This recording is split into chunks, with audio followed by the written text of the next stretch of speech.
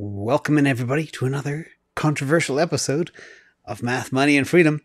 The question is today, is this rally going to be sustained? Is it going to continue? So what do we see?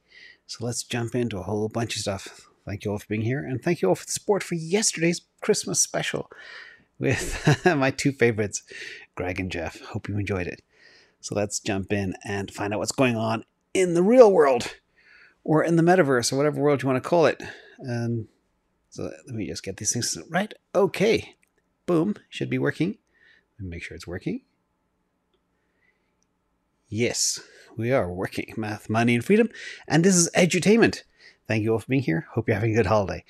So first of all, Bitcoin is a volatile beast. And it looked really good this morning when Bitcoin was shot up above 52,000. And right now, it just fell $1,500 again in a few hours. But this is how Bitcoin moves, everybody. Okay? It goes up, it goes down, it goes up, it goes down. But the overall trajectory is always going up. And then people always say they buy the dips, but then they think it's going to go lower. And, sometimes it's good to dollar cost average. But again, that's just the nature of the beast. We'll cover more about this tomorrow in TA Tuesday as we jump in and talk about why things move. So the big question is the halving cycle delayed or broken?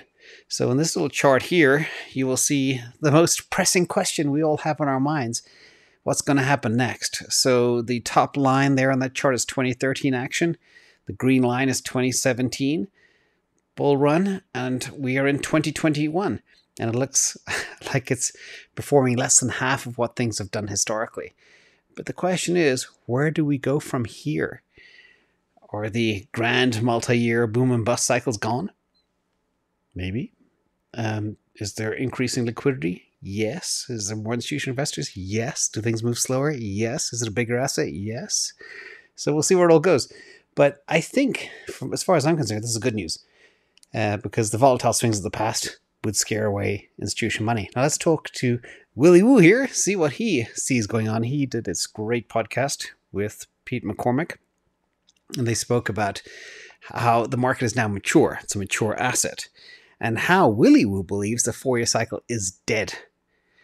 And also, 69K is our all-time high. He believes we can shoot to 100K. It's nothing for it to do that. So basically, he says 50% gainers happen all the time with Bitcoin.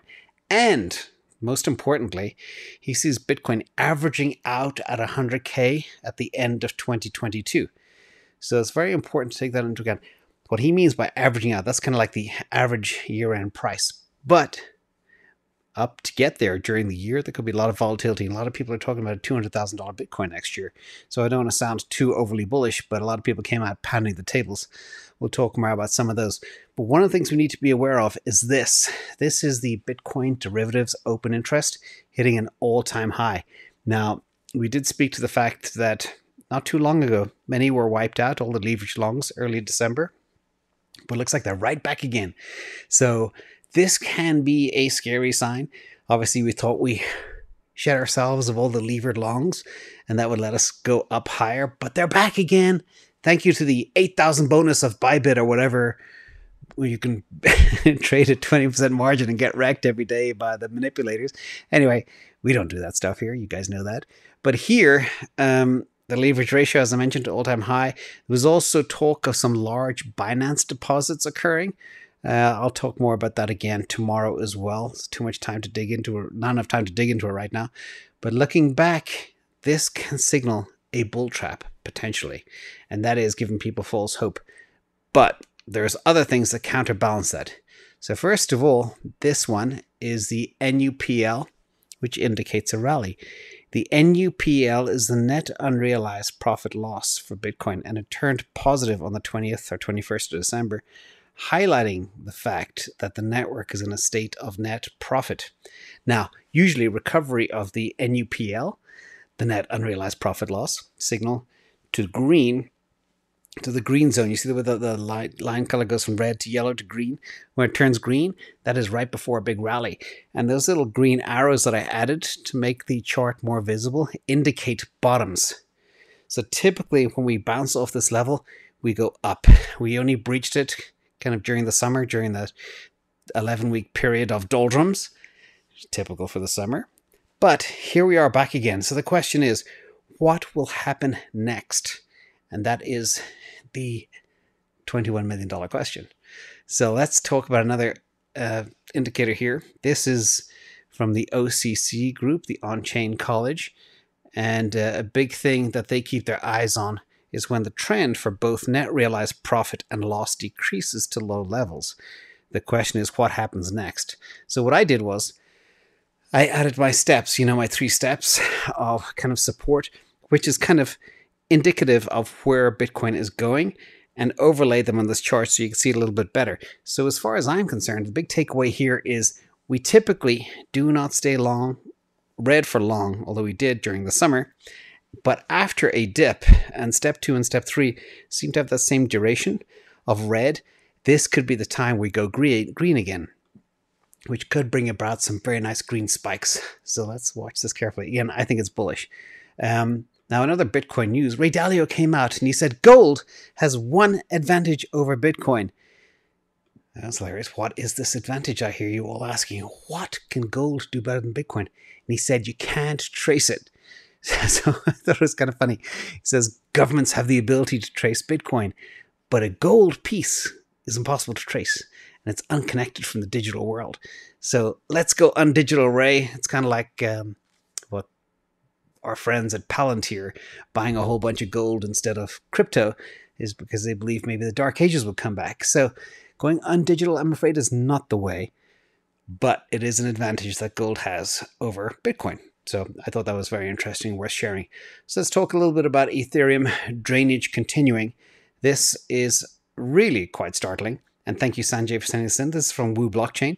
And according to Glassnode, Ethereum's exchange outflow 7-day moving average reached a 4-year low of about 6,100.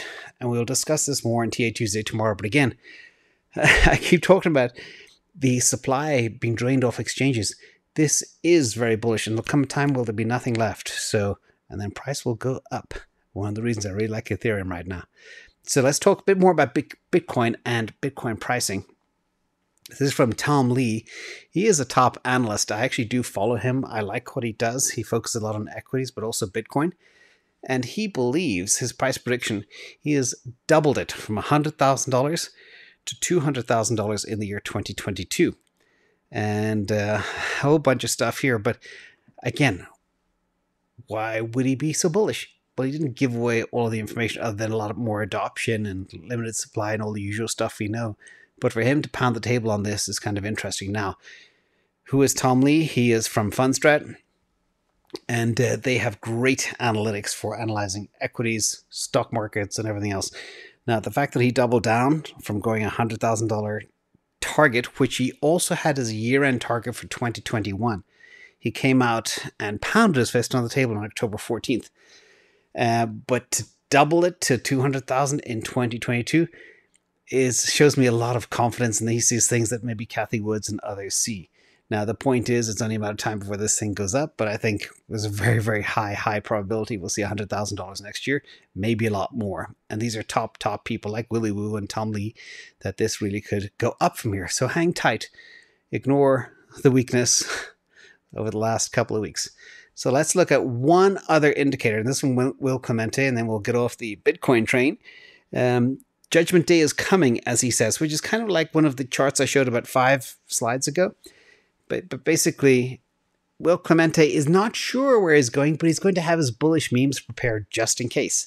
Now, what this is if you divide the cost basis of short-term holders by the cost basis of long-term holders, historically, it gives a very accurate signal of the state of the market. And when the short-term holder cost basis overextends from long-term holders, it's time to be cautious. And when short-term holders' cost basis is below long-term holders, it's time to buy. But right now, we're right in the middle. So it could go up or down, but Will is thinking up. And from all the other stuff I showed, up looks like the way we're going to go. So 80 to 90% sure that's the direction coming up. Now let's look at the Puell multiple. Another good one here, another very bullish signal.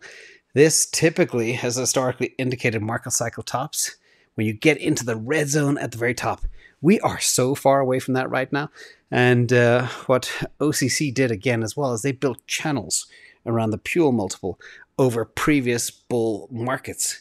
And you can see the pace of change and the vertical incline of these channels goes down with each cycle. Again, the asset's getting more mature and more stable as more institutional money comes in. But basically, according to this is looking very, very bullish as well. So we expect a bullish move up to that red channel one day. And that red channel is very far away. It's about $190,000 if we ever get there.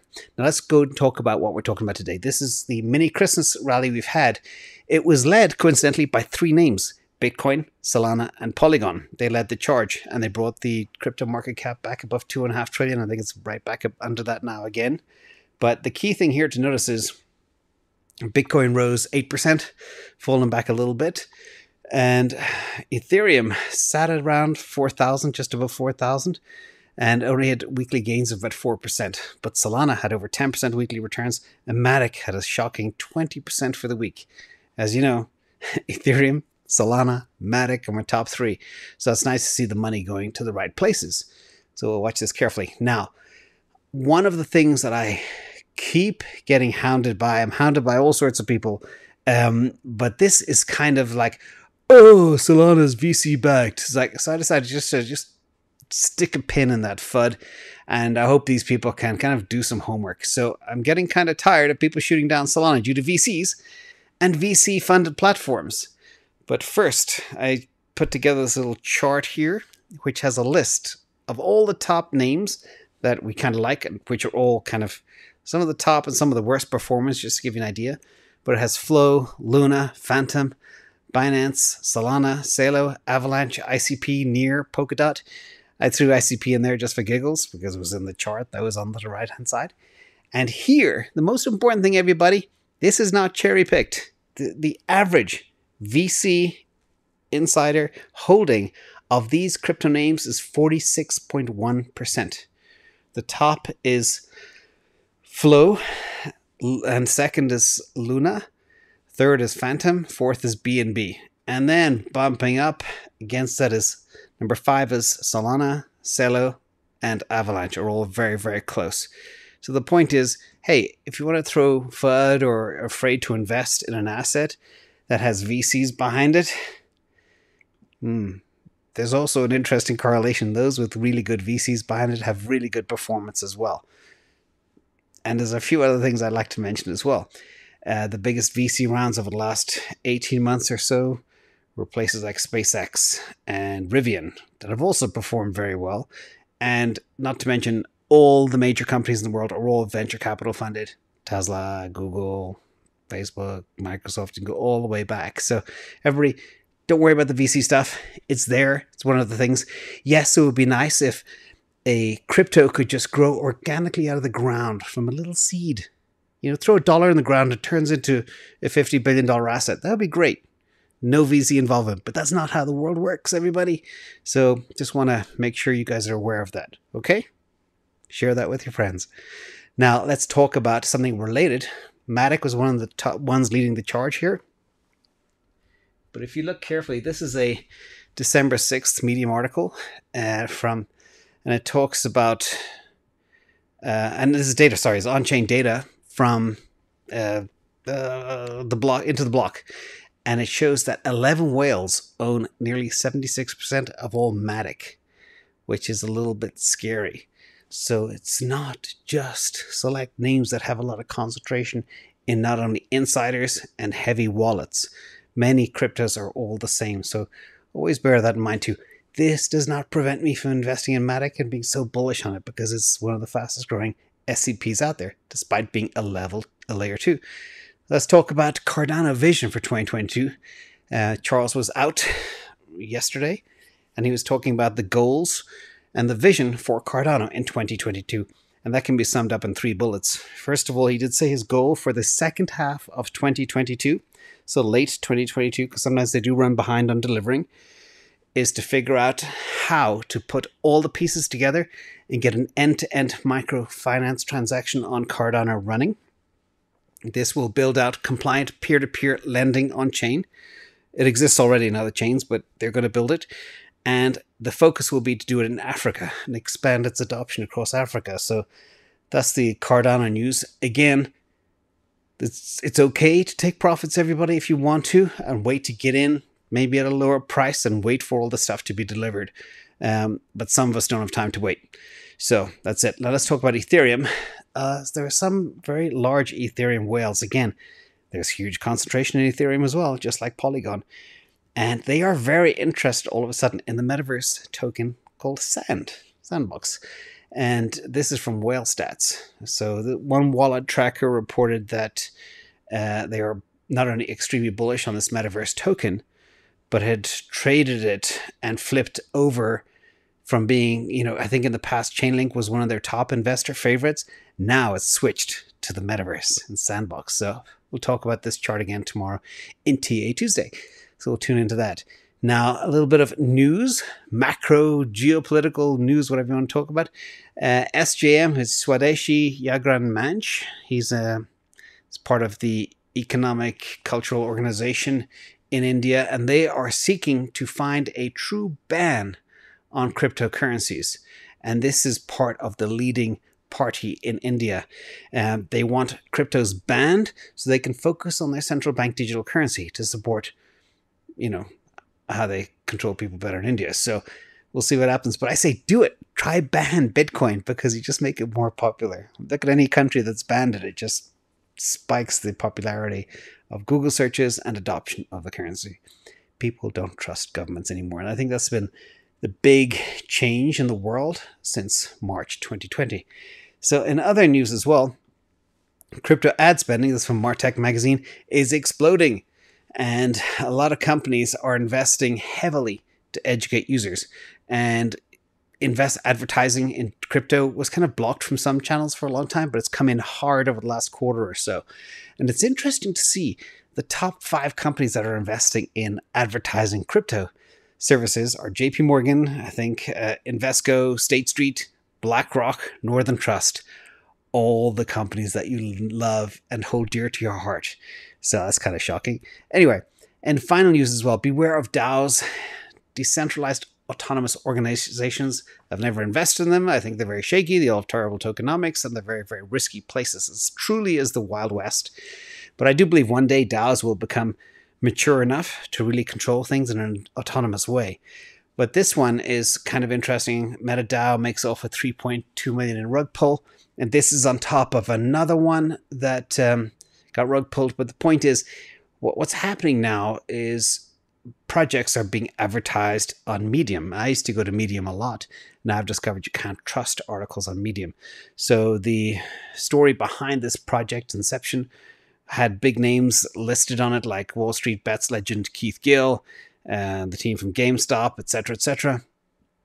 And the point is, it didn't do well. People lost a lot of money. So Medium seems to be full of pumpers these days, and I no longer trust what's said there. There was some other chains that I looked at, read about 3 or 4 different Medium articles, and they looked really impressive. But now I just wouldn't trust anything that comes out of there.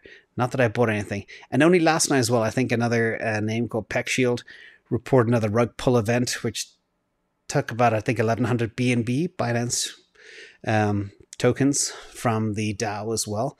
And this is on top of another DAO, which was the Binance Smart Chain Project Squid token. You remember the Squid Games. That was another one. So these things are happening. So if you are dabbling in DAOs, be very, very careful, because they're all being mugged left, right, and center right now.